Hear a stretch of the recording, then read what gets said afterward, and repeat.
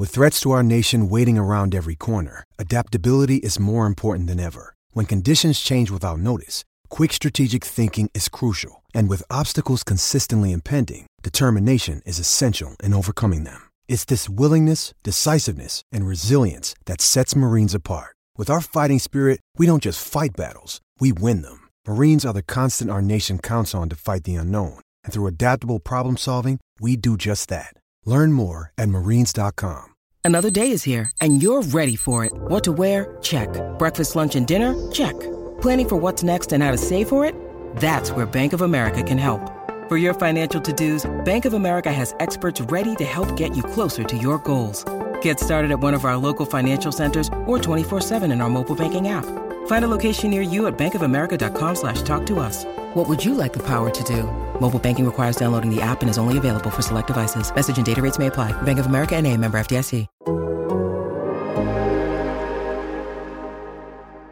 Hello and welcome to the Game Theory Podcast. I'm your host, Sam Vecini, presented by The Athletic. Today on the show, Matthew Penny is in the building, and we have an important public service announcement for everyone. Max Strus is loose, folks. He's flying around Las Vegas, flying off of screens, making threes. Everything is happening right now in the Las Vegas Summer League. Matt Penny is here. We're going to break down what we've seen so far. Look, like, I'm in Australia. Like, this is the first time I haven't been at Summer League in probably like 6 years. Penny is certainly not in Las Vegas. He's in Massachusetts. And we haven't seen every game. Like, we haven't paid attention to every single thing that's happening. If we're going to be honest, like, and this says more about the amount of Castle that I've watched than about Summer League. I've probably watched more episodes of Castle in the last week than I have Summer League games, if only because Castle's like the best TV show to play video games to. It's just so dumb and silly, and it has the same beats every episode, but I digress. Penny is here. We're going to talk a little bit about the Las Vegas Summer League. Matt Penny, how you doing?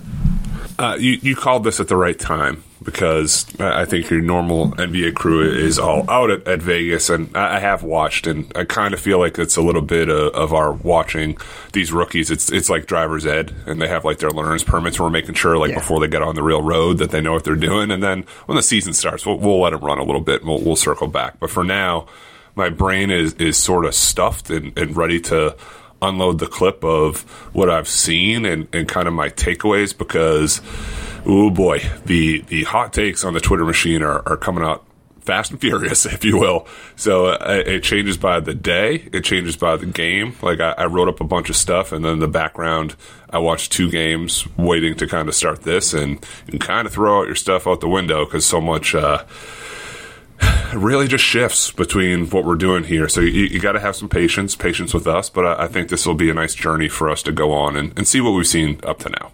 So, like, what is your general experience with Summer League? So, like I said, this is probably the first time that I haven't been to Las Vegas for Summer League in like 7 years at this point. Right.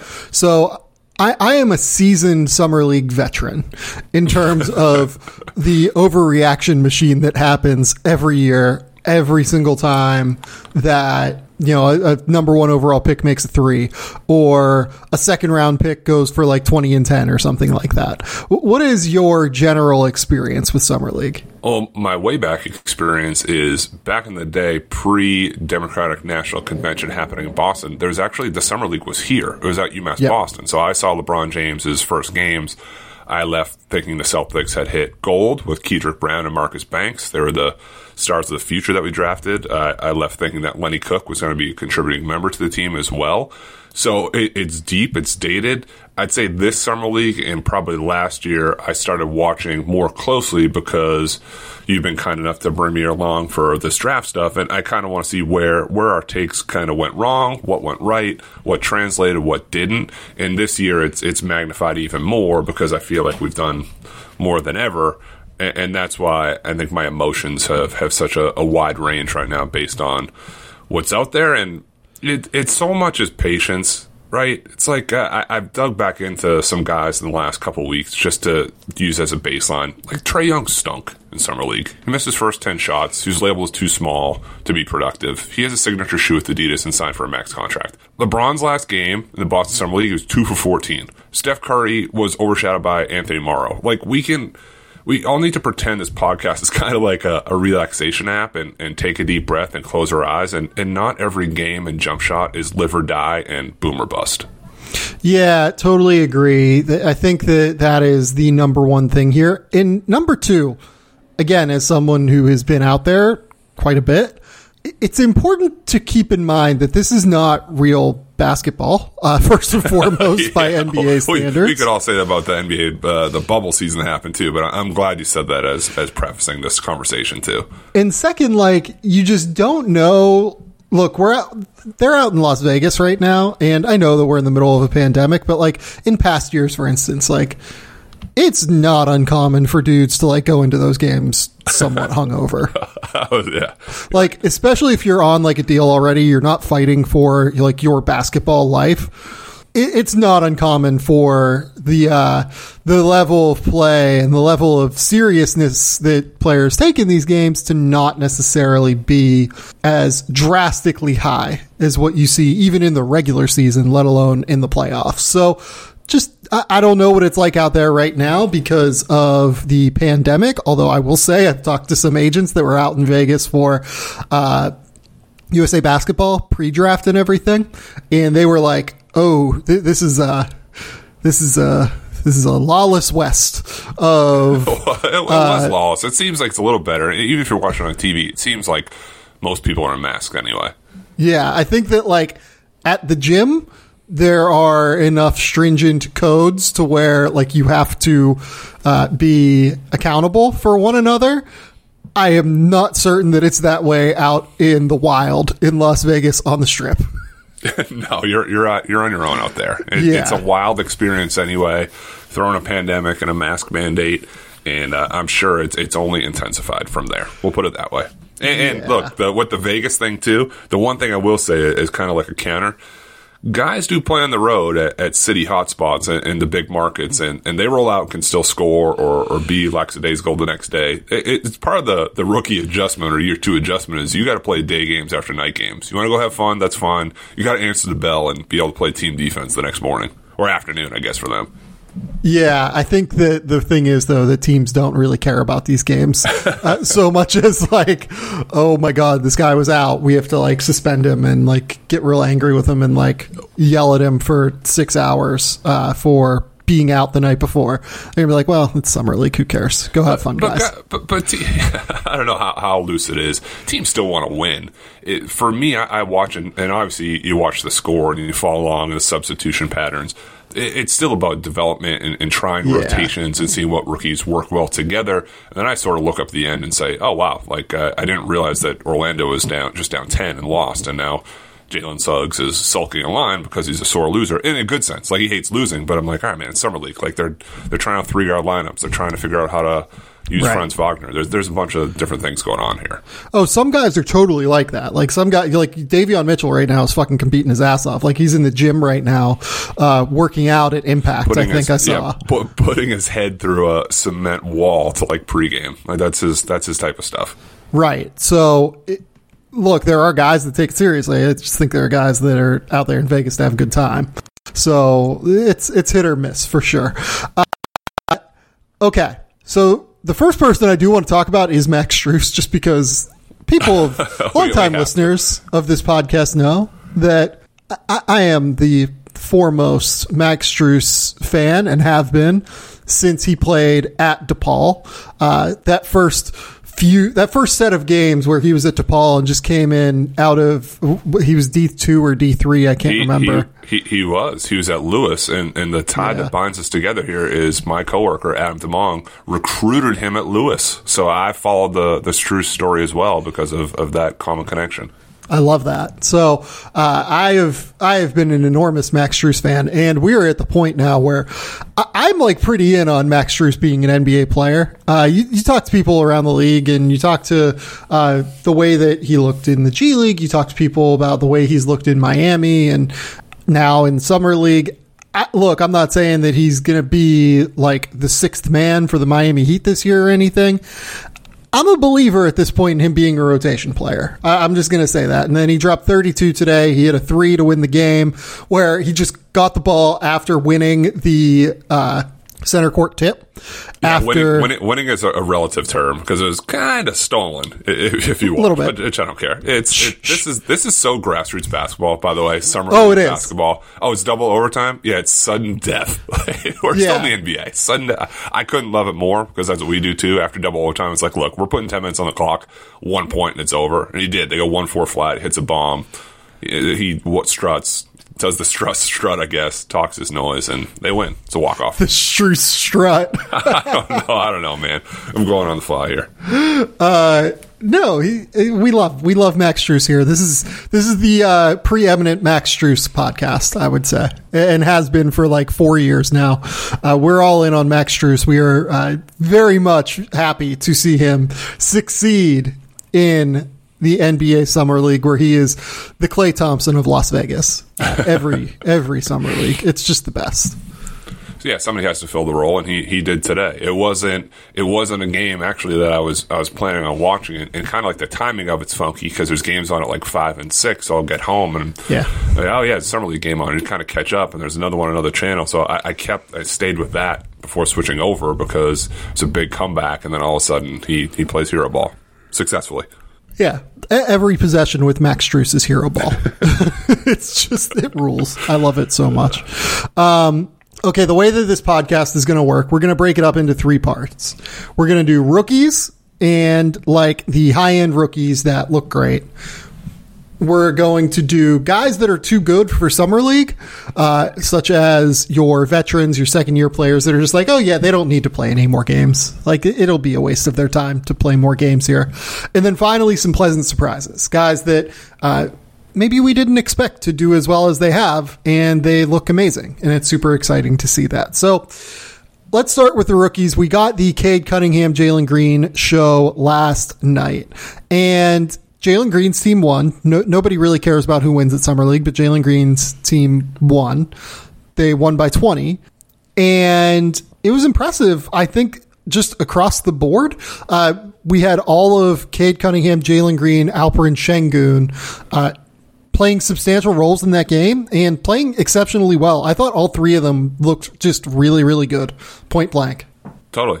I'd throw Josh Christopher in that mix, too. And I would, too. He's been all over the place, but I think we'd be remiss to not add him to that conversation. Yeah, no, I agree with you. And the thing that... Let's start with Cade. I mean, Cade was a bit inefficient. I think that and part of this is going to be a conversation about Killian Hayes and where the Killian Hayes thing seems to be going. The Pistons need to just give Cade the ball. Like, that's where we're at this point. It's been 2 Summer League games. It has been 2 games that do not matter. And we need a change. Like, we need to get serious here. We need to just let's see what it looks like. I've got like a game left of Summer League in the regular season. Just give us Cade like as the guy once. That's all I'm asking. Killian needs way more development time than what Cade does, clearly. But I just want to see it. Like, I just want Cade to get the ball, bring it up every time, run the offense. Because when he did that, God, how many open shots did Detroit miss that Cade created for them last night? We've seen that movie a little bit. Yeah. And like, they have enough shooting to where in the regular season, I think it's going to be fine. Like, I don't think that it's going to be anything resembling what we saw at Oklahoma State. I'm sorry.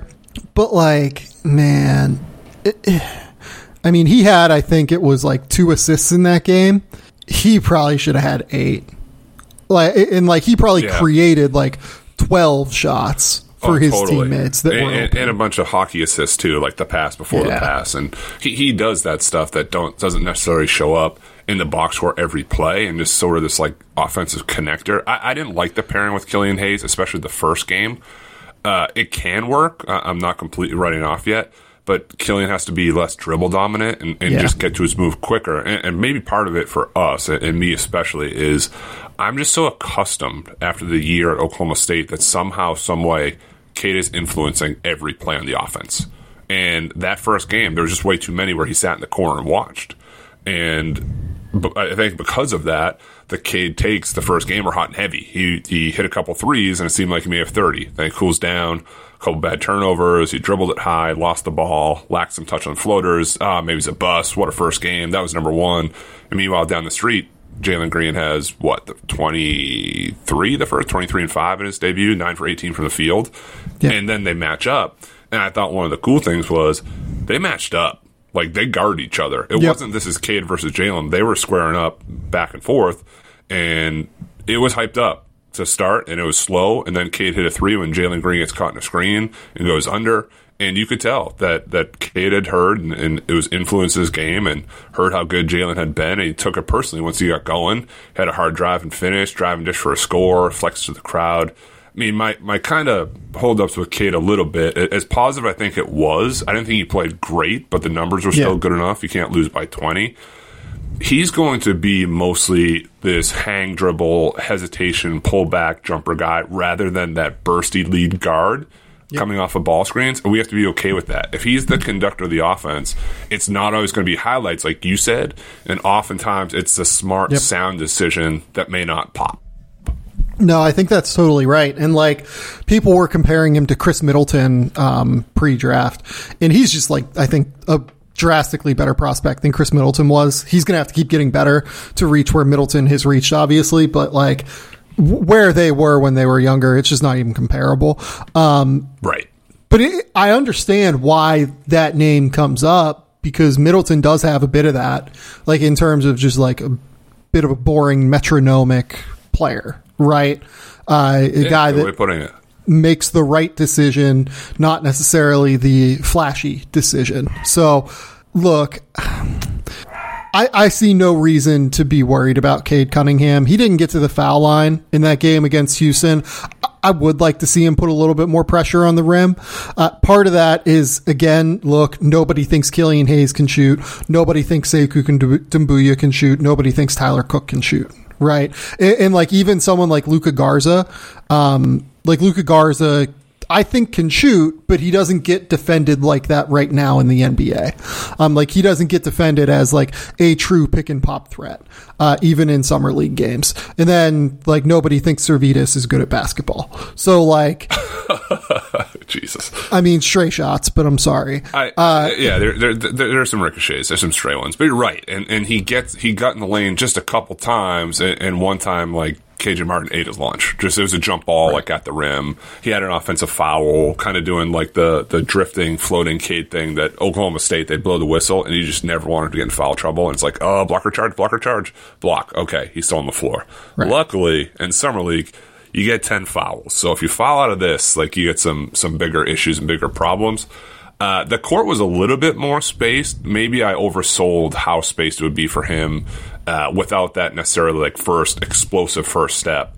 Maybe that improves when you're playing in the NBA with, like you said, more shot spacers out there. Yeah. But I was still encouraged. I watched late last night, and I walked away and thought he still played well, and there's a lot of room to grow, and they're playing 40-minute games. He still had, like you said, 20 points, 7 rebounds, a couple assists. Yeah, like, I mean, he's going to be playing with Kelly Olynyk, Jeremy Grant, Isaiah Stewart. Like, I don't know what's going on with Isaiah Stewart, like why he isn't playing in Summer League. I just haven't been paying attention enough, essentially, to know that. Like, those guys, I think, all have, like, some sort of gravity in a way to where they're going to just create more space for Cade than Sekou Doumbouya and Tyler Cook and like Servetus and Jamarco Pickett and guys like that, right? So, yeah, I'm not worried about that. Let's talk about Jalen Green. Everything that we thought as a scorer. I'm worried about everything else still. He's shown some flashes as a passer, but like, for instance, Detroit last night kind of threw two at the ball at times, and I thought that he struggled a little bit with like how to react to that pressure from high level defenders, but like that'll come. That's a thing that comes with time and with experience. That's not a thing that I'm worried about long term. Just a ridiculous scorer, putting pressure on the basket. Yeah, he's, like I said, pre-draft, the surest bet to average 20 points in the NBA that I've evaluated. It's unbelievable how efficient he's become if you watch this whole thing. If you watched him from grassroots to USA Basketball, he has such a better pace around him. And he doesn't go a million miles per hour. He had a step back that first game on the left elbow with balance, and it looks so natural. And then at the end of the quarter, he has an ISO called for him, and he gets his own bucket. And that's why there's hype about him, because you need that at the end of the game, end of the shot clock, in the playoffs to get 2 points, and he can do it for you. And that second game, a little slow to start, then he hits a contested three in a tight window, as Doris Burke put it, and then he scores on a drive the next play. He gets going in such a hurry, and it's so effortless, where I thought Cade was working a lot and sometimes like overworking for buckets, and some guys need to do 100 moves and pumps and spins. You look twice, and Jalen Green has 15 points. That's just the way he is. Yeah, that's a really, really good way to put it. It does look effortless with Jalen Green, especially on this level.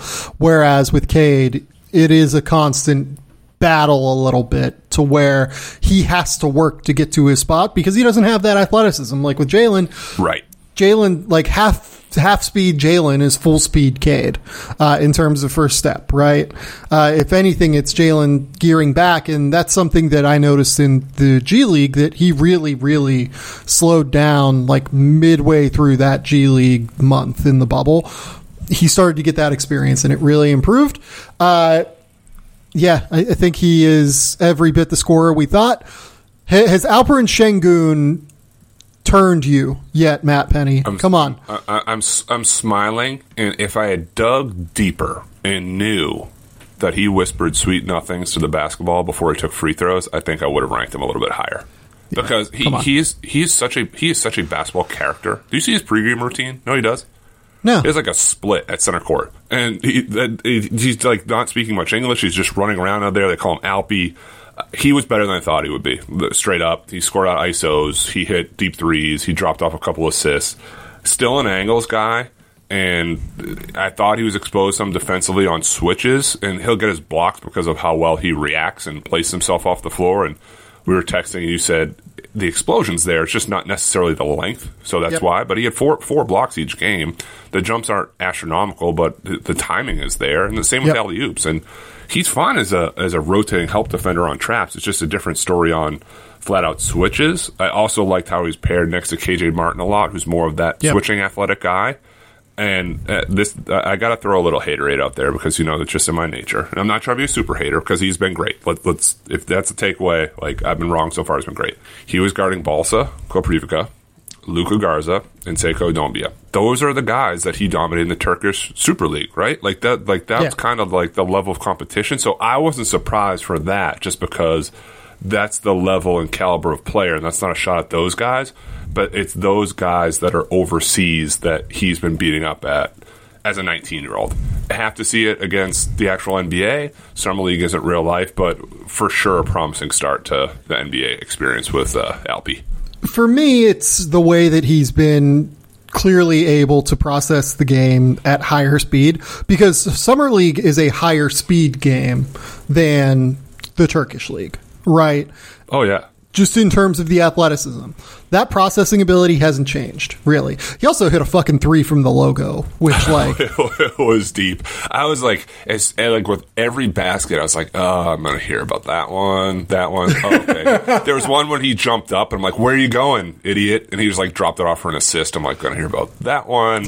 I was keeping a mental tally in my head. Well, the craziest one was the one that got called back. It was like a hockey assist. He saw Jalen Green cutting behind him, kind of, and threw the nutmeg pass. And Jalen had no idea this pass was coming, but clearly just has that reactive ability to where he's like, oh shit, I can grab this ball, but he hadn't reestablished himself back in play. So he kicks it out for a corner three, and then the corner three goes in, but they call it off. I mean, you can just see that Şengün's gears, that's a special dude in terms of the way he thinks about basketball and the way that he sees angles and understands the way that defenders are playing him, and just the creativity he has as well. I think he's going to be really good. Look, I had him as a top 10 guy in the class. I get that I'm high on him. I'm not quite as high as John Hollinger, but I'm pretty darn close. Alperen Şengün. I don't know. Hollinger had him fourth or something wild. Yeah, I literally tweeted him yesterday that he's like carrying his nuts around the Thomas and Mack Center in a wheelbarrow like Randy Marsh. Well, yeah, it's an early victory lap. That's all. The stuff's there. Like when he caught that one at the elbow and the floor kind of cleared out and it was ice, so he faced up and went and dunked. I said, as the season progressed overseas, he was doing that more. Yep. And I remember watching a few clips of him like faking dribble handoffs and going between his legs and then dunking in the lane. I said, all right, well maybe he's starting to put all the pieces together. But when he did that and a few passes, a few threes, it's kind of a different prospect. But it's still strange for me because he doesn't labor getting up and down the court, but he's not really beating you up and down the court. But then when he gets there, he's got a whole bag of tricks of he's going to slice and dice you. Yeah, no. He's a real, actual like playmaker with the ball in his hands. Like he can do shit with the ball. He's not just like some pick and roll big who finishes. Like there is a lot of Domantas Sabonis-y stuff there. Like he's going to be really good offensively. I am in no way concerned about him offensively. You wanted to give a couple quick words on Christopher though. He's been good. He still can't shoot, but like he's been really, really effective as a passer, as a ball handler and creator, and as a defender. He's going to have to shoot at some point, but like he looks really good right now. He looks really, really good. He did more than I thought he would, frankly. And he came out there and he looked like the Mayfair High School Josh Christopher. The tape at Arizona State, the first game or two, and we had a mock draft, we had him like 20th. That felt appropriate. Like he was good. Yep. And then throughout the year, like he didn't. I mean, my biggest takeaway on watching some of the film was, oh, wow, he changed his shoes at halftime. And it wasn't there where here's this scorer like Cam Thomas who's scoring 20 a game. That's plug and play. Fine. With Josh Christopher, I just didn't know. And he's really played up being a good teammate, and they mic'd him up. He was very vocal. He was 5 for 15 from the field, but had 15 points and 7 assists the second game. Like, that's a crazy amount of assists for Josh Christopher. So it's a really good young core, and it's funny because of how bad the Rockets' regular season was last year, and now their fan base is going nuts because of how well they played these two summer league games with their young core of guys, and Garuba not even playing yet. Yeah, no, and it looks like Garuba is going to come over, which is cool too. It looks like Real had a thing yesterday where they said they released him, so the buyout must have gotten handled and everything. Okay, other rookies. So we've got Jalen Suggs, who we're just going to take a victory lap on. Like, let's just be real. We are. Yeah. He showed us everything. I mean, he scored, he's passed, he dove for 50-50 balls, pulled up from 3, had 9 rebounds that first game, took over when it mattered. I liked him better on the ball. I didn't like it, sort of arcade argument. I didn't like it when Cole Anthony started the offense, though Cole did move it better than I thought he would. The world didn't get to see more of this scoring grassroots version of Suggs that I have and a lot of people did pre-Gonzaga.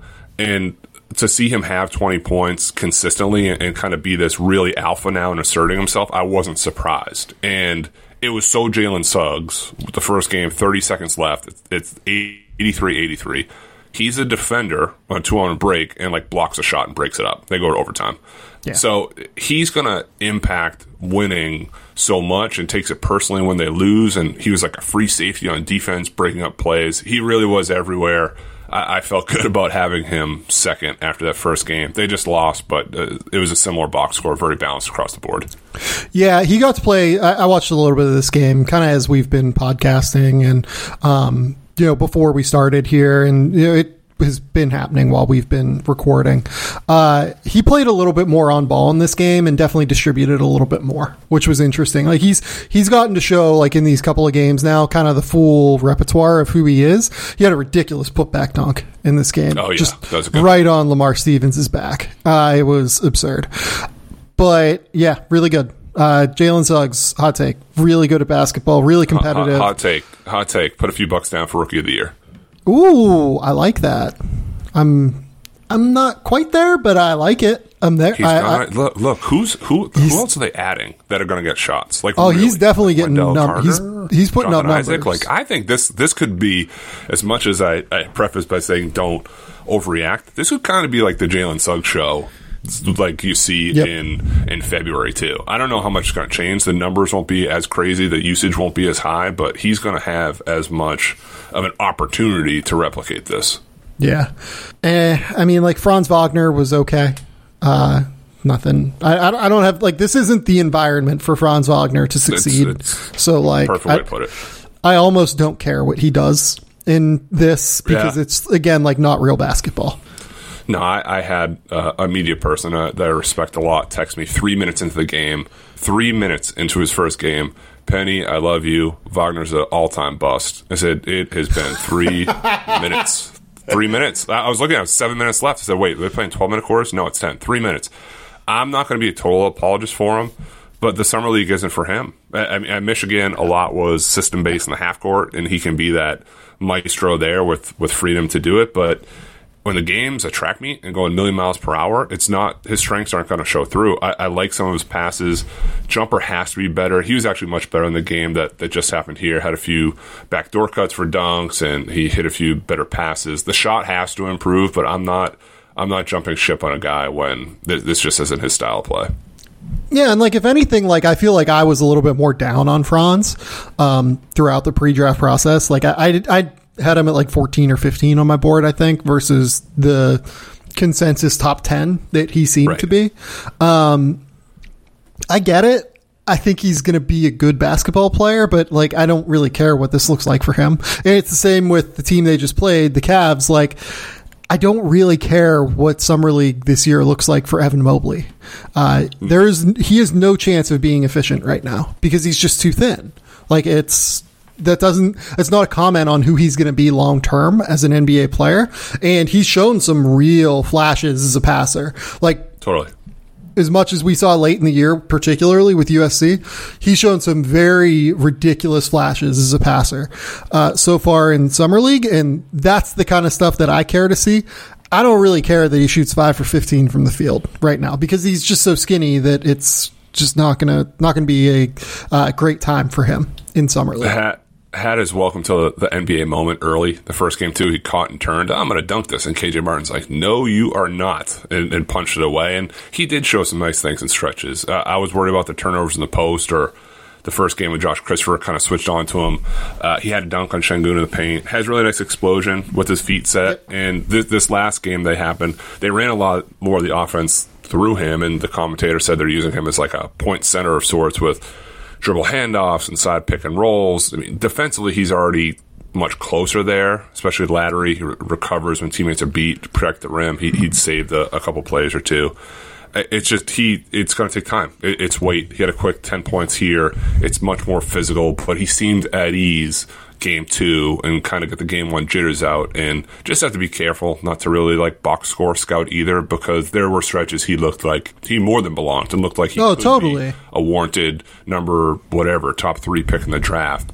So big stake long to develop. I'm not really worried about what he's doing right now or not doing right now. Some of the flashes athletically are ridiculous. Like he's just so much more coordinated than 99% of the bigs in the NBA, maybe 95% of the bigs in the NBA. It's going to be fine.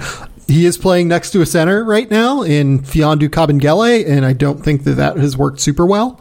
That probably is more of a function of Kabengele than of Mobley playing the 4. But wait, so pause. So are you worried about then the next step during the regular season with him next to a center? Yeah, I am. I still am. Okay. Okay. We'll see how it goes, though. Like it'll. Fair. I think again, like I think it's probably more a function of Mfiondu Kabengele just not being an NBA player than like Evan Mobley being bad or like this being a bad fit or anything like that. But my hesitations about Evan Mobley playing the 4 have not been changed by what we've seen so far, I would say. No, has to shoot. A couple of threes look bad. A couple looked okay. Has to shoot. Get your reps in. Okay. Let's take a quick commercial break and we'll be back.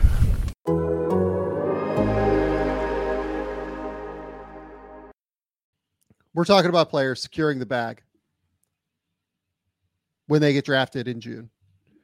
I need to tell you about securing your internet connection with NordVPN. What is a VPN? It's a virtual private network. A VPN reroutes your traffic through a remote server, encrypting it in the process. This is going to hide your location from your ISP, hackers, and from other people looking to get your data. Everybody knows that I watch as many movies as I can. I think I've probably watched like 40 or 50 this year already. Some movies are blocked in Australia. It's really hard for me to watch them. For instance, anybody who's tried to get their hands on Godzilla -1 recently knows that it's basically only available in Japan, and you need a VPN if you want to go to like Amazon Prime or something to be able to watch it. So when I'm blocked from watching a movie in Australia, I just queue up my VPN. I change my location and it unlocks a category of movies from all of my favorite streaming services. As somebody who's always on the go, connecting to public Wi-Fi is a necessity, but it's also just a goldmine for hackers. That's where Nord comes in, creating a secure tunnel for my data to travel through away from prying eyes. There are other benefits to Nord as well. Your browsing history is yours and yours alone. Your virtual location is masked from those who seek to track your every move. It's like having a force field around your online identity. NordVPN also goes the extra mile with threat protection. Malware, trackers, dodgy ads, they're all going to get blocked. It's like having a shot blocking big around your devices 24/7. Game Theory is offering an exclusive deal for NordVPN. You're going to get 4 extra months and up to 75% off subscriptions. Just head to nordvpn.com/Game Theory, GAMETHEORY, to claim your account. Plus, with Nord's 30-day money-back guarantee, you've got nothing to lose and everything to gain. Go to nordvpn.com/Game Theory to claim your account. nordvpn.com/Game Theory. Guys, I can't emphasize enough how much I use Nord every day of my life. Nord is a fantastic sponsor for us. So go support Nord, and it's a great product. So nordvpn.com/Game Theory.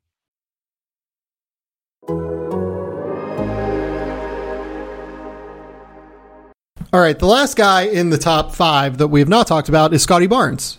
And I think Scotty Barnes has looked pretty good. That first game, he had like 18, 10, and 5. I don't know that like he is going to be some crazy scorer still, even though he had 18 in that opener. But you know what? I still am happy I had Scotty Barnes at 6, I would say. Right. He played, I think he played the first game or before the rest of the guys, and he was really good. And I was shocked to see he took 18 shots. That most he took in a single game last year at Florida State was 13. So he's already surpassed that in one game in the NBA. Yeah. And he had it going early with... No, it's clear they're telling him, like, go shoot. Shoot. I mean, putbacks, loose balls. He made plays in transition. He threw a really pretty left-hand advance pass up the court. And he gets in this groove, and you get the full Scotty experience of him celebrating, dancing, looking at his hand after baskets. It felt like he was having fun. 1 for 4 from 3, a couple bad misses. The one he hit looked okay. And a lot of, see, the Raptors know what they're doing on Twitter. I still value the guys we had ahead of him. I had ahead of him. But... yeah, promising. I want to see how it looks next to Pascal Siakam and OG and what they have rolling out there. And as a side note, or as an aside, Malachi Flynn was awesome. He had 23 points on 8 of 13 shooting. Yeah, we're going to get to him. We're going to get to him. I don't know if that factored into passing on Suggs, maybe, but he looked good enough where, okay, this could be a thing as a backup behind Van Vliet and Gary Trent. Yeah, Malachi Flynn is really good at basketball, and anyone who followed this podcast last year will know that we were very high on, or at least I was certainly very high on Malachi Flynn. Yeah, he's going to be really good.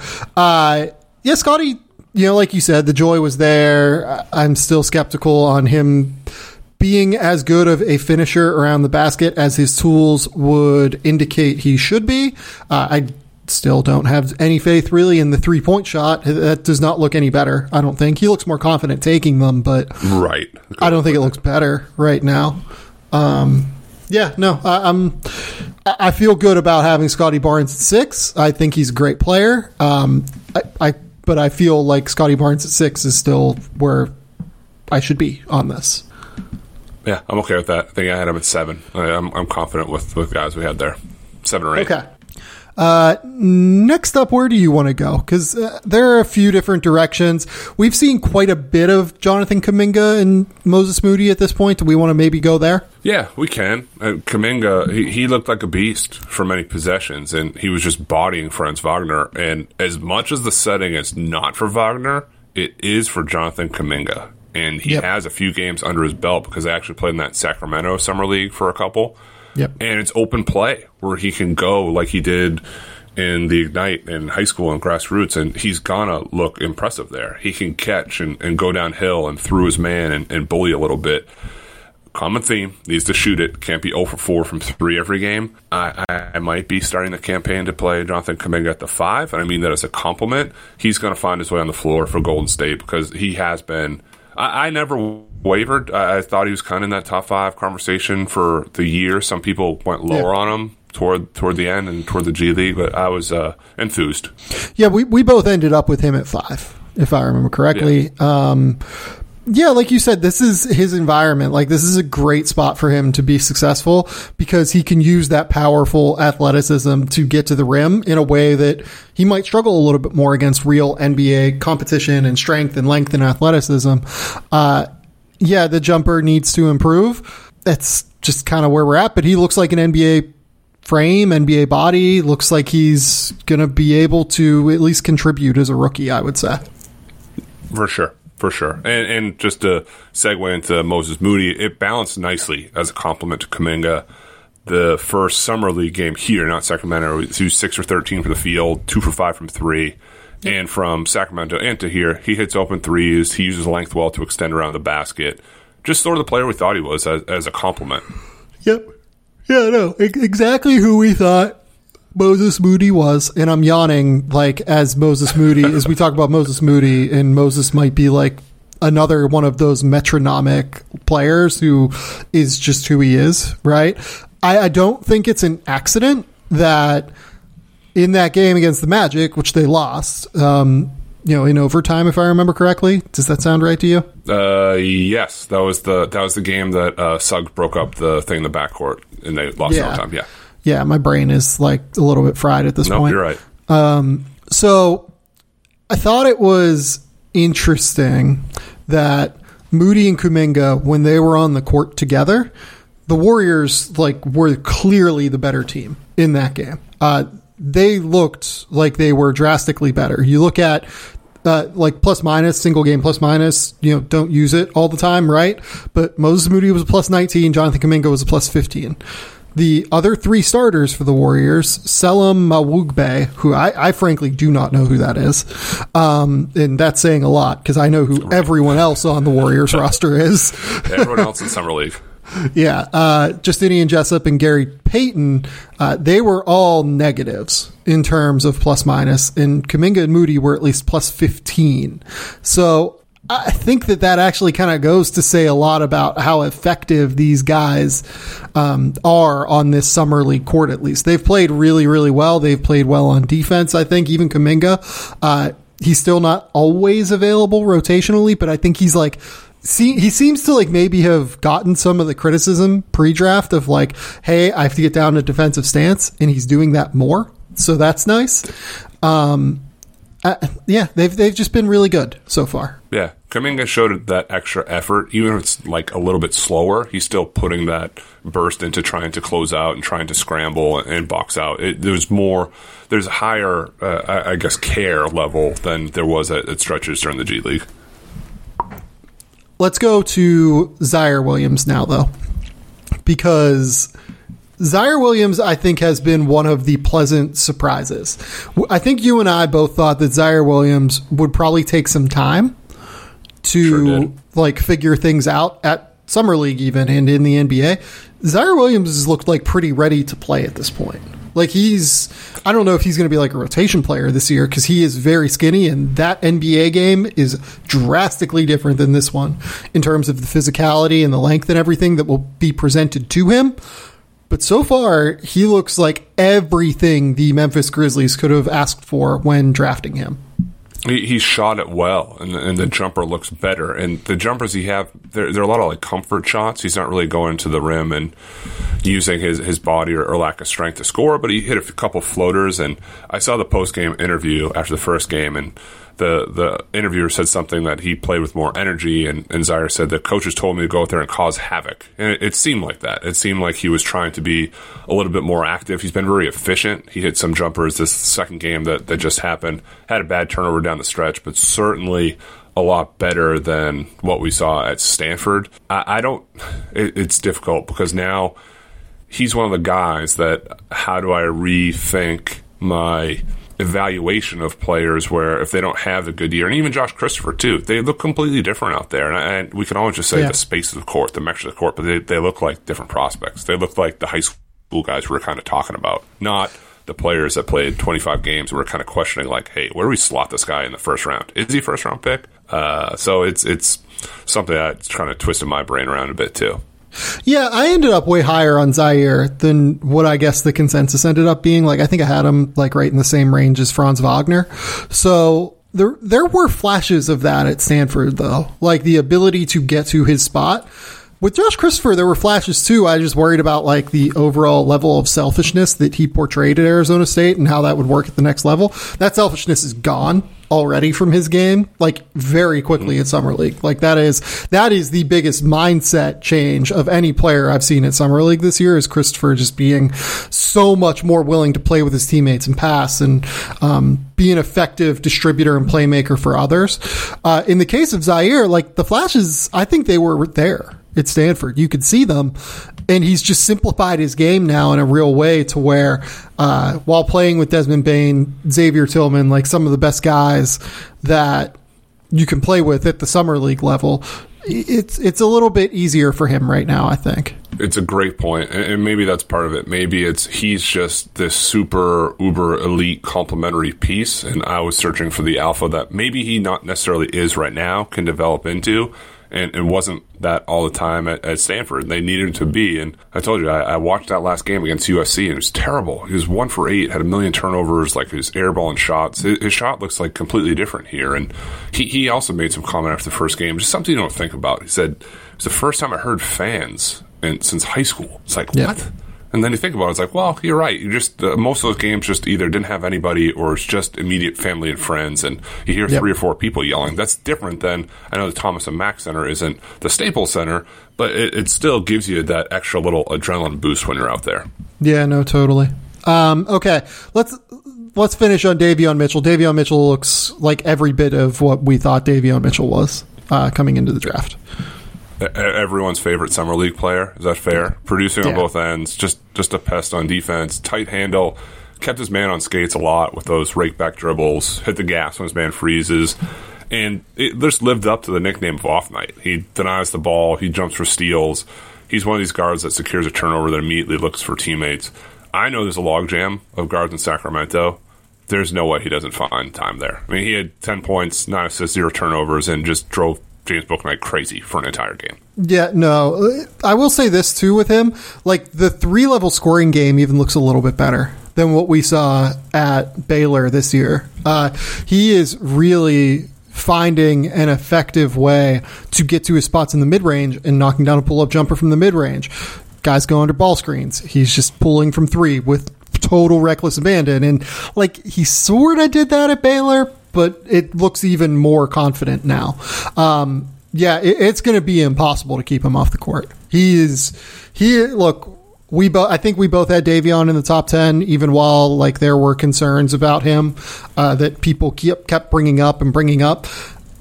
I frankly think that there were not 5 more effective basketball players in college last season than Davion Mitchell, and that's going to continue to be the case. People get hung up on the age and you're too old and maybe he's at his ceiling. He was a guy we didn't argue. We agreed on that maybe 10 is too high in the grand scheme of things, but he's still going to have an effect on the game, an effect on winning out there. I didn't think he was going to be one of these older statesmen, college guys that get drafted, and 3 years later it was, what a regrettable pick. They took him there. Like, that guy's just... his intensity just shines through on everything he does. Yep, totally. Okay, let's take a quick commercial break, and then we'll dive into the rest of our little spiel here.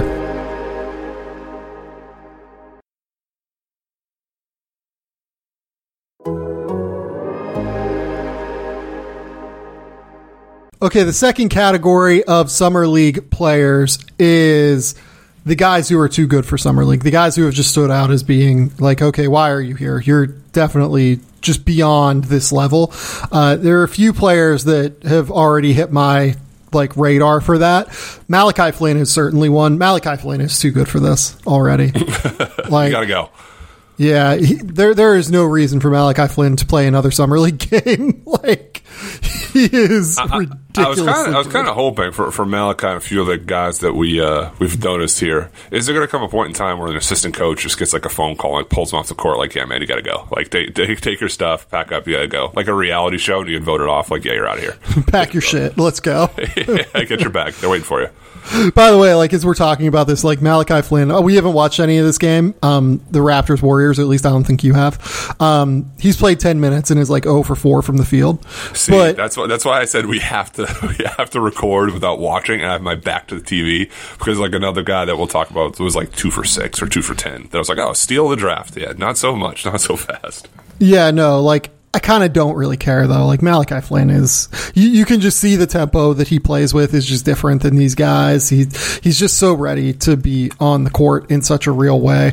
The confidence, the defensive awareness, the experience that he seems to already have playing in the NBA in terms of the reads that he needs to make as the point guard. Yeah, Malachi Flynn is too good for Summer League at this point. Too good. Okay, I don't think there's much to add. I'll give you the Celtics, because I know you've watched... no. You know what, shockingly, I haven't. I know Naismith Aaron Naismith is too good for Summer League, because he had 30. He had immediately had 20 when I turned the game on. Like, he's toying with guys out there. Peyton Pritchard's been way better. Like, Peyton Pritchard was legitimately in the Celtics rotation, like, all year long. Yeah, it was a joke. But, like, he was all rookie team, honorable mention the first 2 months of the year. I'm glad he went out there. I like when guys just answer the call and say, hey, I want to play, I want to get better, I want to get reps in. Him and Aaron Naismith shouldn't be there. It's okay. Like, I'm glad they are. I'm glad they're showing what they're able to do, but don't have to be there.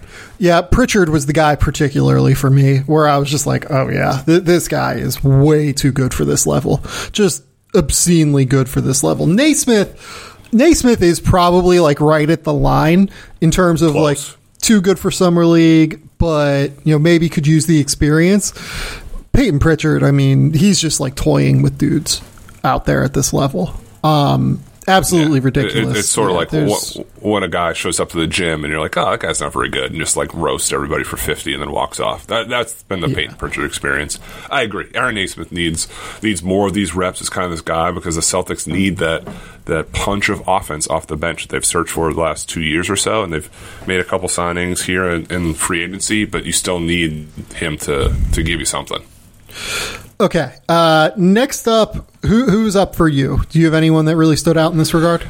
Patrick Williams, Chicago Bulls. Is the one that stood out for me.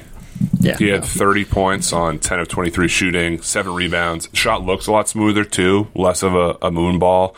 And he was cooking guys out of pick and roll. He pulled up a mid-range, turned the corner. It might sound a little weird, but it was like an NBA player, like playing down a division almost. Like, he just looked so much bigger, physically stronger, and moved differently. And I have to shout out, I saw a tweet today on Twitter from Chucking Darts that called out his age, or the age of most rookies, and he is younger than Jalen Suggs, Evan Mobley, and Scotty Barnes, which is pretty wild, because if you watched and saw one of those guys do what he just did, you would say you just found, like, the second coming.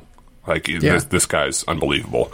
So it also kind of gives credence to what we talk about a little bit of taking risks on guys early, sort of like the Josh Primo thing too, because if you're younger, get a year in the right developmental system, year 2, if Josh Primo comes back looking anything like this, it'll be talked about he was a steal at 12. I know Patrick Williams went way higher than that, but still, you kind of see why the train of thought is maybe go a little bit younger, take the kind of more raw player that shows flashes, not all there, and hope that you hit on it.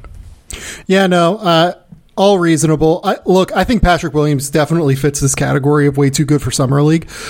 I also think that, like, it's beneficial for him to play Summer League, because he is still so young, and getting all of those ball screen, like, opportunities and reads that he's getting, they're just going to be invaluable for him moving forward. But he definitely fits this mold. I mean, even in a game where, like, he struggled to shoot it, the first game against New Orleans where Trey Murphy had like 1 billion threes or whatever. He was great too. Yeah. Like, it's still very clear that he is better than most of the guys out there, and he is just gaining experience getting those ball screen reads right every single time he's on the court. Being the takeover guy and making shots and reads and decisions when it matters. That game was close against the Spurs down the stretch and kept going back to him and wanted him to be that dominant guy out there. So in Chicago, maybe he didn't have as many reps as that. He did get some good compliments and feedback on the rookie year, and if you continue to expand what he does already, he'll be talked about maybe in a year or two as somebody that's one of the better players in that draft, potentially. So the next guy for me was Immanuel Quickley. He dropped like over 30 in there. I don't know if it was their first game or what it was. I think it might have been. Was it the Scotty Barnes game? I think it was the Raptors game, right? No. It was the second game. No, I don't. It was. Yeah. I think it was the second game. Yeah, but another guy where like it's beneficial for him to get like ball screen reads and everything. But even in the game where he shot 5 of 17 from the field, it was just like the 3-point shot wasn't falling, and we know that Immanuel Quickley can shoot. Even the ball screen reads were ridiculous. Like he had 8 assists in that game. Consistently made the right play every single time down the court. Then the next game he goes out and drops 30. Yeah, I mean, Immanuel Quickley, like, look, he got his 2 games of Summer League. They'll be beneficial long term. I don't think he needs to be out there again. Right. Did you feel the same way about Obi Toppin? I didn't. I thought that Obi could still use a little bit of work. All right. Well, at the very least for Obi, he seemed so much more confident and believed in his game, and he was free to run wild for steals and dunks and use his physicality to his advantage out of those isolations and transition. And the moves he made were very simple. And sometimes older players, when they get back to Summer League or year 2 of the NBA, they try to work on new stuff, and it'll never be effective in actual games. He didn't do that. Yeah. It was 1 or 2 dribbles, face-ups, finishes, and even a little bit better on the defensive end, too. Yeah, I agree with you that he looks really, really good. Like, I don't want to minimize that necessarily. I don't. Obi Toppin looks like an NBA player out there for sure, in a way that midway through last year, like, people were worried about even a little bit, if you remember. And he had the great playoff people were run. Jumping ship early. Yeah, he had the great playoff run against Atlanta, and so far he looks really good with the Knicks in Summer League. I don't know that he would quite fit into like this mold that we're talking about, but he's been really, really good, and I want to like definitely call him out as well, because you're definitely right about that. And the other one I kind of had was Desmond Bane. And I say that with kind of a laugh because he wasn't nearly as good game 2. But the first game, he had 32 points in 29 minutes. He was 6 of 8 for 3. And like Peyton Pritchard, just sort of toying with guys, like fake setting screens, coming back to the ball, pulling up from 3 off the bounce. He was blowing by guys in the break. Then he had this closing ability. He had 3 threes in the last like 3 minutes of that game. He looked a level above what he was playing against out there. Yeah, and that's 100% right. Like Desmond Bane, like, is just getting on ball reps at this point. Like he's too good for this level at this point. The other guy that I thought looked really good was Jaden McDaniels in the game that they played against San Antonio. Just was like tearing everything up defensively, and on top of it was actually shooting really well. Look, he could maybe play another game of Summer League, I think. He's pulled off the stage. But yeah, we're getting close to maybe pulling him off the stage. It's funny, too, like the other guy that stood out in that regard for me is like Jalen Noel. Like Jalen Noel is, and we could say this about Cam Thomas as well, I think, with Brooklyn. Like just ridiculous scorers, and above this level as a scorer, for sure. As a scorer, yes. Yes. And as like a playmaker with ball in hand, but they need so much work on the other stuff that like gotta be out there. You know what I mean? Yeah, like those guys still gotta play because they want McDaniels to take a jump too, and he did more off the dribble as sort of a playmaker. And I still have visions of the McDaniels of past of he was at one time the number 1 recruit in the country, and he's trying to bring that back into the picture of some of the stuff he's working on out there too. Okay. Anyone else that you think really just has stood out as being too good for this level? Let me like run down. Kind of, we talked quickly. Obi Toppin. I wouldn't say too good, but I'd say it looks good enough as Sadiq Bey. The craft, he kind of gets a shot off. I thought he looked more physically mature and seasoned. those are the guys that, like, there's been decent numbers. Like Tyrell Terry put up 22 points, but I'd say similar argument. He needs it. Tyrese Maxey was really good. He had 21 points. He probably needs it. Killian Tilly was good, but he needs it. Jordan Nwora is an interesting one. Just as a note, he had a 30 ball. He took Jordan's shots. chucking right now. Like, he was 14 for 28, but he did have 30. Just don't bury the headline too much. Did you see today as well? I did not see today. What was today? Another 22 on.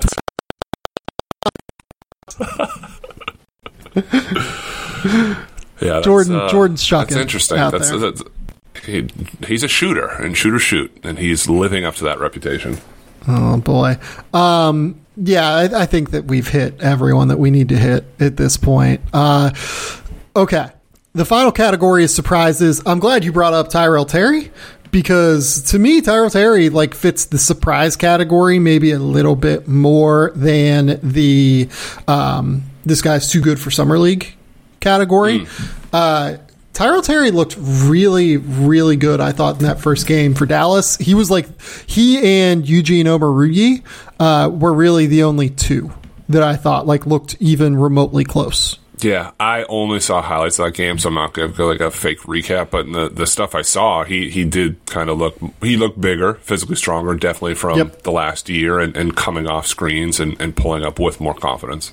Yeah, totally. And meanwhile, Tyrell Terry also, shout out Tyrell Terry, just creating controversy, taking this back that he committing to Stanford was the best decision he'd ever made. What a weird time to do that. Did we miss something? Did Stanford not put his mural on the wall or something? Where is this coming from? Was there any follow-up? I saw the initial tweet that a friend who shall not be named sent. But what does that even mean? I don't know. I don't know. Okay. Shout out Tyrell Terry. Tyrell Terry is a great kid too. Awesome kid. So for Stanford to have wronged him in this way, I feel personally affronted on Tyrell's behalf. Well, Stanford now has Zaire Williams balling out and has Harrison Ingram coming in. So Stanford has it figured out too. We got to give them a little bit of credit. They evaluate properly. They do a great job evaluating. The Stanford staff, it's weird. We know, both of us know people on the Stanford staff, and we like people on the Stanford staff for sure. And I don't know how much you've gotten to know Tyrell, because he played on the Adidas circuit, but I've talked to him a few times and thought he was a really great dude, really nice kid. So yeah, it's a weird one there with the Stanford thing with Tyrell. Yeah, internet can make people crazy. Maybe he's out in Vegas just bored trying to stir some stuff up. It's probably true. Okay. Other pleasant surprises. I'll give you the floor on one. I'm going to go similar draft class and similar positionally. I'm going to go with Trey Jones from San Antonio. 29 minutes, he had 23 points, 4 rebounds, 3 assists. And sometimes the Spurs guys just take time. And I love the fit on draft night and knew it wouldn't be an overnight transition. He looked at home out there. He was scoring. He was finding shooters when he beat the first guy and help came. He showed a lot of toughness out of pick and roll, playing through bumps. And when he did get downhill into the lane, he was the first to kind of strike this man. He'd hit the guy, then pull through, hit some open threes. I like the trajectory he's on for next season. Yeah, no, I agree. He looks like he could be their backup point guard next season. And with some of the discussions that you see about they may still be looking to trade one of their younger guards that are just about to kick into these deals, or DeJounte Murray, who's now on a 4-year, $64 million deal. Wouldn't surprise me if they make a move and open up some minutes for Trey Jones. I don't know that opening up minutes for Trey Jones is their goal, but I do think that it wouldn't surprise me if Trey Jones gets more minutes next year for sure. Yeah, selfishly, I was happy too, because I rated him a little bit higher than consensus. I think it was about the 20s for last year's draft, and if he's able to do some of this on the NBA level, it makes some of the evaluation authentic and actually work, I guess. Yeah, no, I had Trey Jones as a top 20 guy last year. I'm a fan of Trey Jones. I think Trey Jones is good. So I'm glad to see him do well. A guy that I wanted to bring up, Omer Yurtseven. I'm surprised by this. I did not expect Omer Yurtseven to earn his way into a guaranteed contract, and he has, by the way. Like, Miami is giving him a full year guaranteed. I was pretty blown away by his play so far. Well, another one who, like, when he went to NC State, he was this huge recruit, like program-changing recruit. He was fine. Then he goes to Georgetown, and then he spent last year in the G League. I think it was with Oklahoma City Blue. And, again, fine. And then he had, like, 25 and 15 in back-to-back games. He didn't do anything this last one, I think. I think he was just okay. I don't know what happened the fourth quarter. I think I watched through about 3 quarters. He was pretty again. In that Memphis game, you mean? Okay. Yeah, yes. No, yes. He had 23 and 11 again today. Yeah, so, he was really good. Wow. Okay. Then maybe he's piecing the whole thing together. I was just surprised coming off the season he had last year in the G League, where I believe it was like 15 and 9, which is great, like good numbers. But his deal was 2 years guaranteed. Is that right? I think it might be 1. I think he and Strus got the same deal. It's a 2-year deal with 1 guaranteed. One's not as bad, but he looks almost like a different player. He looks like the prospect he was when he was hyped up to go to NC State. Yeah, no, I mean, he was one of the best players in Europe. It was like a very similar situation to Santi Aldama, who won the what was it, the U19, U18? Yeah, 2018 U18 MVP, I think. Yeah, 2019 U18 U MVP. Yeah, there you go. 8s or 9s are mixed up. Yeah, similar level prospect to that, where he was one of the best players in Europe coming over, decided to go the college route with NC State, got caught up in the disaster zone that was NC State, unfortunately, under Mark Gottfried. Kind of declared for the draft, decided to return to NC State to play for Kevin Keatts. Kind of worked, but wasn't really what he was looking for. Went to play for Patrick Ewing at Georgetown. Mm-hmm. Was very productive, but was abhorrent defensively. Fine for that league, fine for what they need him to be as a 12th year senior or whatever he was. Fine. He was terrible defensively. He was right, but it wasn't. You still saw pieces of why he was so esteemed. Oh, totally, yeah. Oh, so skilled, like great hands, particularly. Really good touch, great footwork. You could absolutely see the signs there, but I mean, he even looks a little bit better defensively, looks a little bit more confident. I still have questions about how that's going to look at the next level. But, yeah, like it's a valid signing for Miami to take a shot on him, I think. As a backup with 1 year. Why not? Yeah, I actually quite like the signing, if we're being honest. I think it makes a lot of sense to take a flyer on Yurtseven and just see where it goes. You know, like you said, like he had a good year with the Oklahoma City Blue in the G League bubble. He shot 63% from the field, averaged 15.2 and 9.3 points per game. But he looks like a bit of a different player this year, just in terms of confidence, in terms of skill level. He is the best big man right now in the Las Vegas Summer League in terms of offensive ability, other than maybe Şengün. Oh, I was waiting for the Şengün hanger there. I mean, he's ahead of, like, right now he's ahead of Evan Mobley offensively, I think. Yeah, Evan Mobley's played 2 professional games, kind of, like 2 light. This guy has played in the G League for a year. He's been through the rigors a little bit more. Well, and he's 250 pounds. Like, and Evan Mobley's still trying to figure out how his feet work underneath him, and totally. I think the KJ Martin block was like a shock to his system. Like, whoa, boy, like I got to do this differently. Right. And I'm not, I don't mean that negatively about no. Evan Mobley. It's just going to take time for him to get stronger and everything. Yurtseven is almost 24 years old and is, ready to go. You know what I mean? Yes, so, big difference. Yeah, it's just a huge difference in terms of experience level and confidence and everything like that. He's been exceptional. I am very impressed with what I've seen from him so far.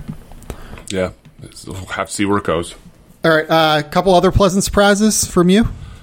I have a pleasant surprise, just kind of rookie-ish. Not necessarily a surprise for maybe you or I, but maybe for the general public, is Jeremiah Robinson Earl was a good one for me because we put him a little bit higher than most. I did anyway. The time the draft rolled around, he didn't have a great combine. He's not like a great testing guy. He's just a very, very solid basketball player. He doesn't hurt you. The first game, he went 6 for 12 from the field. He moves the ball, can get you a bucket when needed. The jumper looked better. He looked like he belonged out there. Whereas sometimes guys that are picked in that range, and we've talked about it, there's just an adjustment period. For him, like the Thunder moved some picks to go up and get him, and now kind of like, oh, that makes sense, I guess. Yeah, no, I totally agree with you on him. Okay, next up for me is going to be an undrafted guy that I really like. I'm going to stick with the Heat. Marcus Garrett, I think, has been pretty good. You can't quit Marcus Garrett. I can't quit Marcus Garrett. I was higher on Marcus Garrett than everyone else pre-draft. Yes. He looks really good defensively. He looks really good in terms of just like doing every single little thing that Miami is asking of him.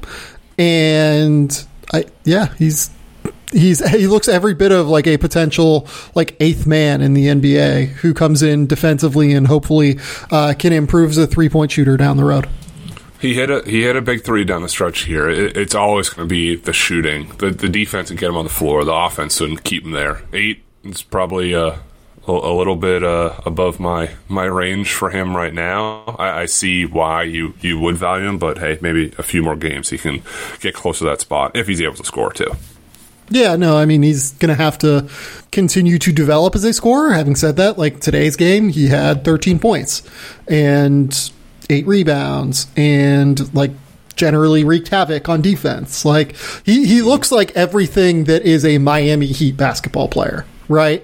Yes, for sure. In terms of at least what they look for in terms of like their system and getting guys in. Like he should be on a 2-way deal for them, I think. Well, we've also rattled off like 3 guys we really like, so their roster management and creation, it gets a thumbs up from us too.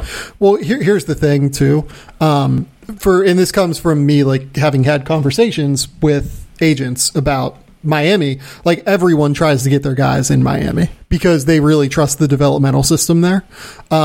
It's not an accident that all of Marcus Garrett, Dejan Jarreau, RJ Nembhard, DJ Stewart, Micah Potter, I guess to an extent, although I don't love Micah Potter, Javonte Smart, and Drew Smith. That's 7 guys that went undrafted this year, all of whom, except for Potter, were on my top 100, ended up in Miami. It's because Miami is coveted by agents due to their track record developmentally. Yeah, it's not a bad vacation to pop into on the road during the season when it gets cold in the Northeast. Well, the problem with that, though, is you know where Miami's G League team is? I don't. Where is it?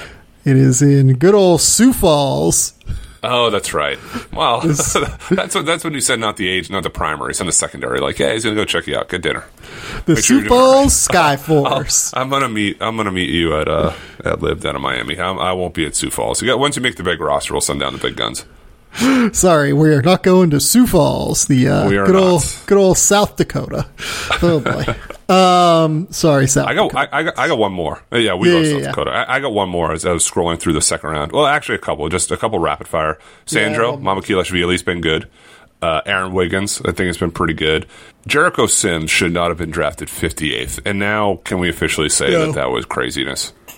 Yeah, that was nuts. Yeah, he was a top 50 guy for sure. He's been Jericho Sims, rebounding, running the floor, tearing the rim off on lobs, showing he has a floater, apparently, and it fits what the Knicks were doing. He's an energy big that fills in with scoring guards and wings around him, where he doesn't have to do anything. He can just be the garbage man, the get up and down, block some shots, dunk, and that's what you want in a backup big. Yeah, he was a top 50 guy. I just don't. I don't know. Like I don't get why he went 58th or wherever he went. Like, go undrafted. Like, let's find your spot. I guess maybe like the Knicks were his spot, right? But I don't know. My last guy was Caleb Holmesley. out of Washington, went to Liberty, is a guy that like really struggled with injuries throughout his high school and I think early career at Liberty, emerged into like the Atlantic Sun Player of the Year, and Washington signed him like relatively late last year. He looks pretty good. Like he looks like he might be an actual NBA player at this point. He's going to have to keep shooting it at a pretty reasonable clip, but he's comfortable. He cuts off the ball. Like he looks pretty good on defense. Definitely not more than like an 8th or 9th man as a wing, but looks like he could hit that level realistically. Right. I saw the Positive Pub. They played after the late game last night, so I have not watched that game, just to be completely transparent there, but have followed along, and it seemed consistent with what other kind of analyst evaluators are saying about the way he's played out there. The numbers are good. I mean, he's obviously scored and not missed a ton, and you want that for somebody that's going to come off the bench. Okay.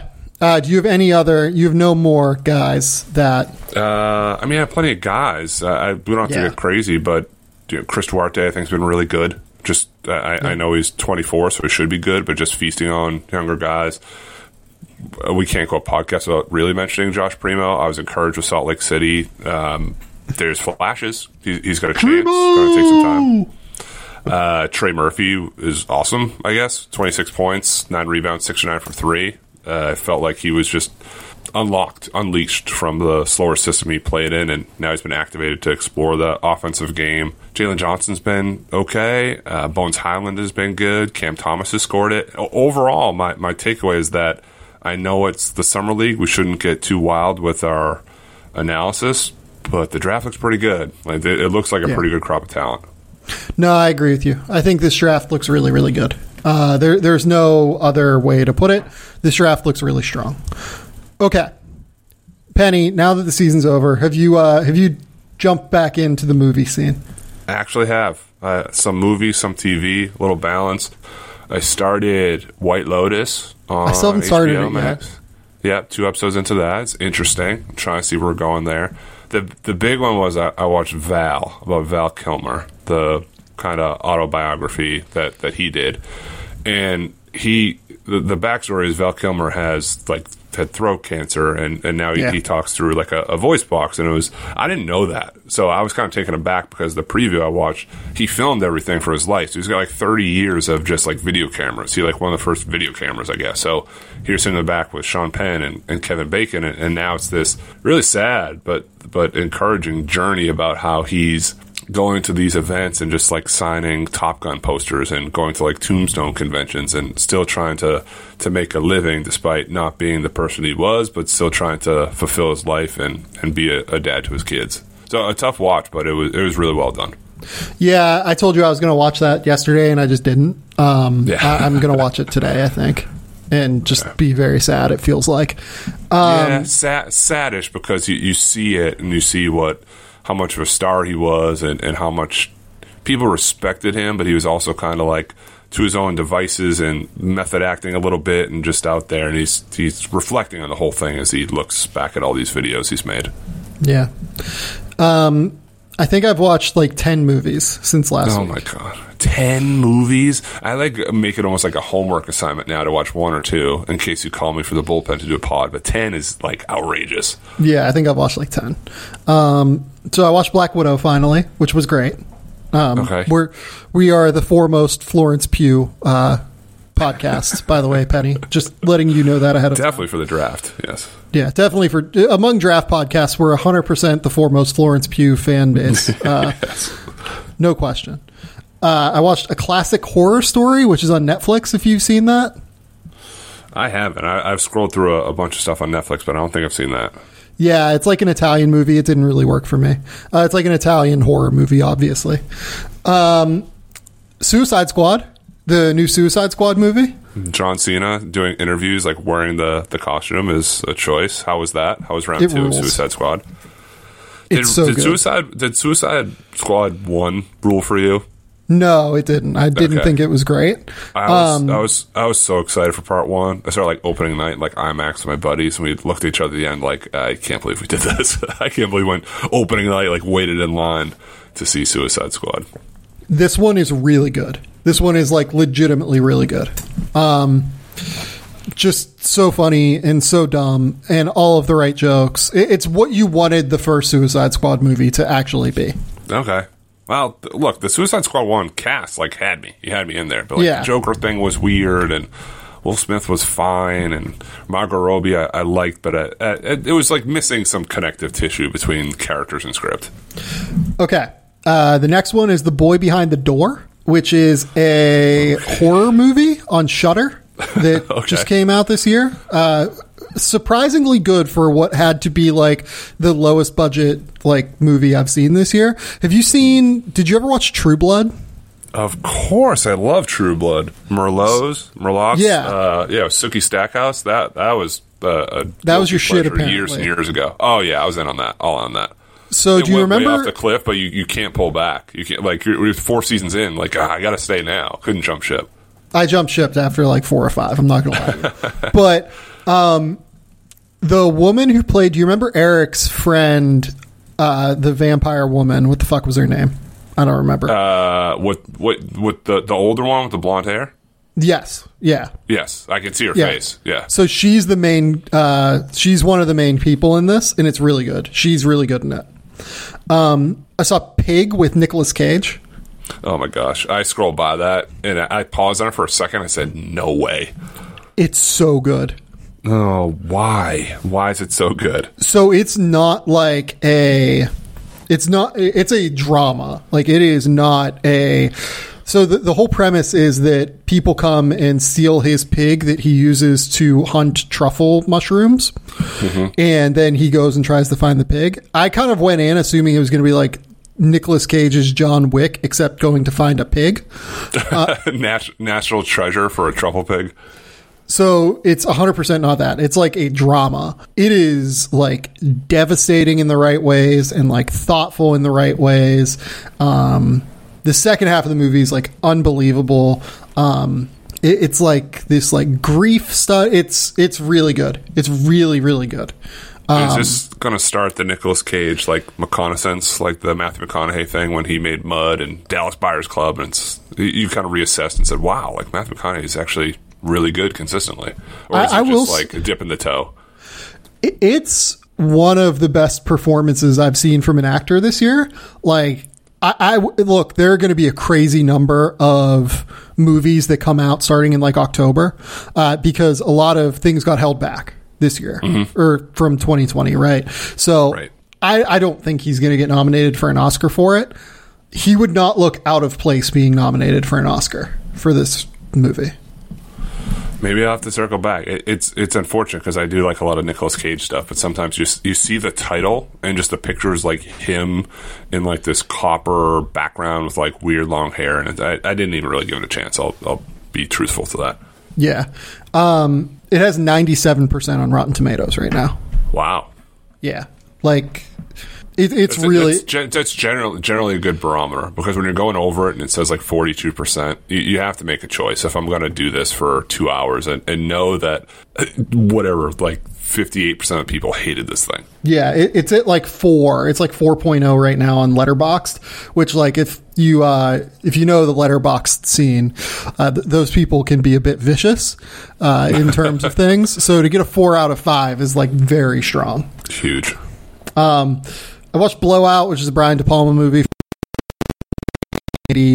Just the last 20 minutes of that movie are perfect in every way. Have you seen Chaos Walking? Like the poster for that with Tom Holland and Daisy Ridley? I'll look it up now with my phone in my hands, but I don't think I have. It's the worst movie I've seen this year. Don't watch it.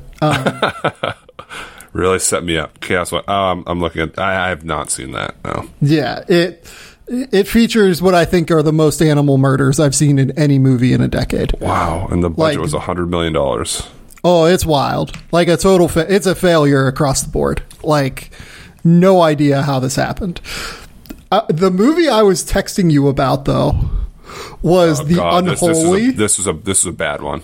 It features Carrie Elwes, who is Robin Hood Men in Tights and the guy in Saw, right? Like, Yep. very much from London, Carrie Elwes. He's doing a Boston accent as a priest in this movie. Can't do that. Can't do It's one of, like, honestly, there's a scene where, like, he literally turns and bows to the camera and, like, starts talking in a Boston accent, like, as a soliloquy. It's the funniest thing I've seen in a movie this year. The Boston accent is you have it or you don't. It's not something you can act. It's not something that you can fake. And like I don't really have one. So if you pluck me in somewhere, no one's going to say you're from Boston. A lot of my family does. But even like watching, like when you watch Boston movies and when like Jack Nicholson in The Departed does like the Boston accent. Yeah, I'm glad that you brought up Nicholson in The Departed because that's what I was going to say. Don't do this. Don't do it because Jack Nicholson's awesome. But like he didn't need that. But he's kind of this like weirdo, Whitey Bulger-ish type character. Like whatever. I get it. And what people don't really recognize either is, like when Ben Affleck in Good Will Hunting says "my boy's wicked smart," he's making a joke to like ham that up. That's not really like how he would talk or you'd hear out at a bar. So when guys and girls go completely over the top in movies, it's just like cringy for me. Yeah, it's tough. Like, what have you seen a good Boston accent in a movie? Yeah, like Mark Wahlberg, who grew up here. Like, I hope you get it right. Like Matt Damon, like him and Ben Affleck grew up down the street. Like when they're actually there and they've been around it. There's no way to. I'm trying to think of like another one because once in a while people will have it and say, okay, that's not too bad. That's close. Like DiCaprio's in The Departed is not a disaster. Not bad. That's actually a good call. That's not bad. You more spot the bad ones than the good ones if that works. Yeah, no, I agree with that. Like I feel like I laugh at the bad ones and I don't call out the good ones, which like is culture now, right? But like, I didn't want to laugh at Nicholson because like I was really into it. I really liked it. Then he started talking. Sometimes I was like, hey, next line, this is a choice. Yeah. I'm trying to think if there are any other, like Alec Baldwin's in The Departed is like off the rails. Yeah, it's off the rails, but kind of like the weird uncle off the rails where you could like kind of see it. Like the scene where he's like trying to find the rat and he's in the office and he's like yelling. It's like, I've kind of seen that once in a while, but it's all just like turned up to a 12. That's the problem. It's just it's so crazy. And speaking of The Departed, so Ray Winstone, who's the guy who plays Frenchie in The Departed, right? Yes. By the way, like pretty good Boston accent, I think. Like he comes off as like being pretty genuine, I think, with the Boston accent in that movie. It maybe goes a little bit too British at times, but it's fine for the most part. He is like from London and like, you know, similar deal with Cary Elwes. He's the main bad guy in Black Widow, and they have him doing a Russian accent. Okay. The crossover between British and Russian accent did not go well. And it's like Ray Winstone has like a very heavy like English or like Irish, like it borders on like Irish, it feels like a lot of the time. And he could not get the Russian accent down in Black Widow, and it was a choice and it was a gift that kept on giving as you watched Black Widow. Oh. I do. Like, I have no shot at acting ever or doing any accents, but I am always taken aback when the movie ends or the TV series ends and, like, Dominic West, who's McNulty on The Wire. He's McNulty, right? Yeah, he's Baltimore. Yeah. He's Baltimore cop. And then he doesn't speak. He's, like, British. He's like, oh, my gosh, didn't know that was coming out of there. So I admire people who figure it out. And we can't go without talking about Mayor, right? Mayor of Easttown. Kate Winslet felt authentic. That felt like that was part of that scene. And that's her national tone. The best one is Idris Elba from The Wire, right? Like Idris Elba is very British, and he is not British in the slash Wire. Charles Minor on The Office. Both of them. Yeah, like he is a very good American accent. Yes. Idris Elba. Incredible. Okay. That's all I've got. That's what I've seen so far this week. And I'm going to be quite the haul. Here's the thing, Penny. I'm in we're stuck right now. We're in lockdown. We can't leave the house really. So what else am I going to do? I can't watch 8 Summer League games a day. Like, I just can't do it. I've tried. There's 2 on at the same time. I've tried to kind of go back and forth, and one game's ending, then it's like better prospects than the other, and it's, do I watch the end of this one, or do I hop into the beginning, and then another one starts up, and you're trying to squeeze it in. I get it. I'm still going to watch Summer League, despite this being the pod on it, but not as intensely, because I just can't do it. I can't deal with the storylines changing by every possession. Yeah, I just don't want to do it. Like, it's not good for me. Like, Malachi Flynn just hit a 3 in the background, so I think that gives us kind of some validation that we're doing the right thing here. We've got some cover. Okay, Penny, tell the people where they can find you on the internet. Find me on Twitter. I'm hiding on the internet, Matt_Penny. Give me a follow. Give me a like. Hopefully we'll be back here soon. 2022 draft starts momentarily. The clock doesn't stop here. We're just on to more basketball. We need, Matt Penny right now is at 1,800 Twitter followers. We need to get that up to 2,000, guys. Come on. We got to. Yeah, we'll just start buying some fake ones, and you'll look in there and be like, why it's just like these weird number letter combinations suddenly following you. This man was in a video game. Matt Penny. Yeah, it was. Dude, it was awesome too, because like we were so excited when we got it, because I can pass, I can't move on defense, but I can shoot. So I was so excited because I said, all right, it's my 3rd year, we're going to be in a video game, we get it, we fire up the PlayStation 2. I'm like the worst player in the game, like could not be worse. I think I wore high socks. I think they had the high socks. And then in the game, as a shooter, I stunk. And it broke me because crappy shooters in those old games, they don't like follow through. They just kind of like flick their hands, like put their arms down. And I had that shot. It couldn't have gone worse. So I did what everyone naturally would do. Made the creative player and cranked myself up to 99 and averaged about 40 points a game. That was the only way I could make myself feel better. It'd be amazing if you like adjusted the roster and like just changed the shooting a little bit to where you were like a 70%, like a 70 out of 100 on shooting, as opposed to I think it was actually 2 games, because I walked on the next 2 years, and I think like accidentally. There's 360 Division I teams. People are going to make mistakes, especially video game programmers. I think I accidentally was like starting in one of them when we turned it on to. We're like, this is the best. And then, yeah, we were awful. And then it was a disaster. It was a disaster, correct. Matt Penny is in a video game. This man needs to have over 2,000 followers by the next time we podcast. Go follow Matt Penny on Twitter, for the love of God. This has been the Game Theory Podcast. Please remember, rate, review, subscribe, do everything you can to support the show.